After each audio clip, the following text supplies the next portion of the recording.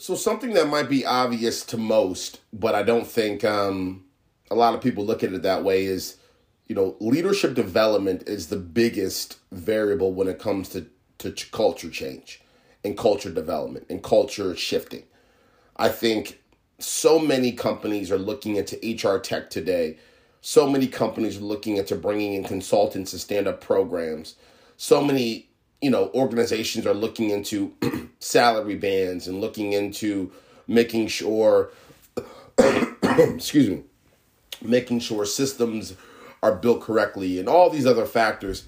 At the end of the day, leadership development is the number one component to development of the culture, development of the people. You have to remember, most organizations are built where the leader of an 8 to 10 to 12 to 15 person team, those 10 to 12 to 15 people are inevitably looking at the organization and auditing their own life when they get home and wondering if they enjoy the experience of the company based off of their relationship with their manager, the relationship and the variables and the moments they have with their manager and their teams. And so leadership development is a number one factor. Now, what does that mean?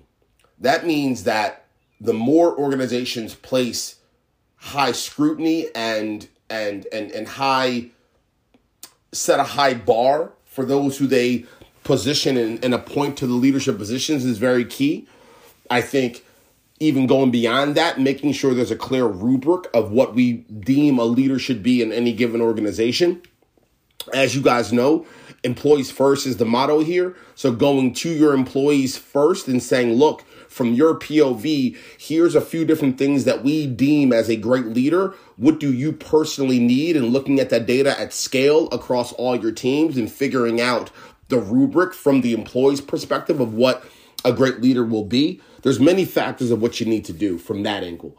And then even beyond that, it's getting into making sure that leaders have a checklist of things on a monthly basis, on a weekly basis, on a quarterly basis that they must do that will deem them and consider them and that will keep them in the position of being a great leader.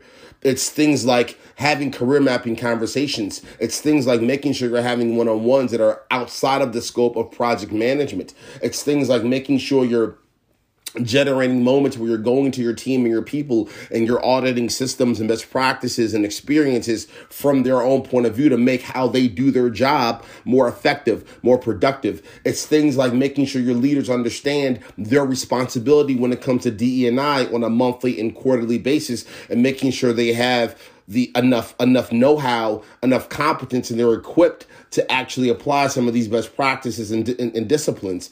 It's making sure you do all of that when you think about leadership development, how that can then trickle down to actually changing your culture. It's not the HR tech. It's not the systems. It's not the programs that you stand up. It's not your compensation. It's not the bands. It's not your policies. It's the actual development of your leaders that are leading teams of 8, 12, and 15 that actually make the change of your culture.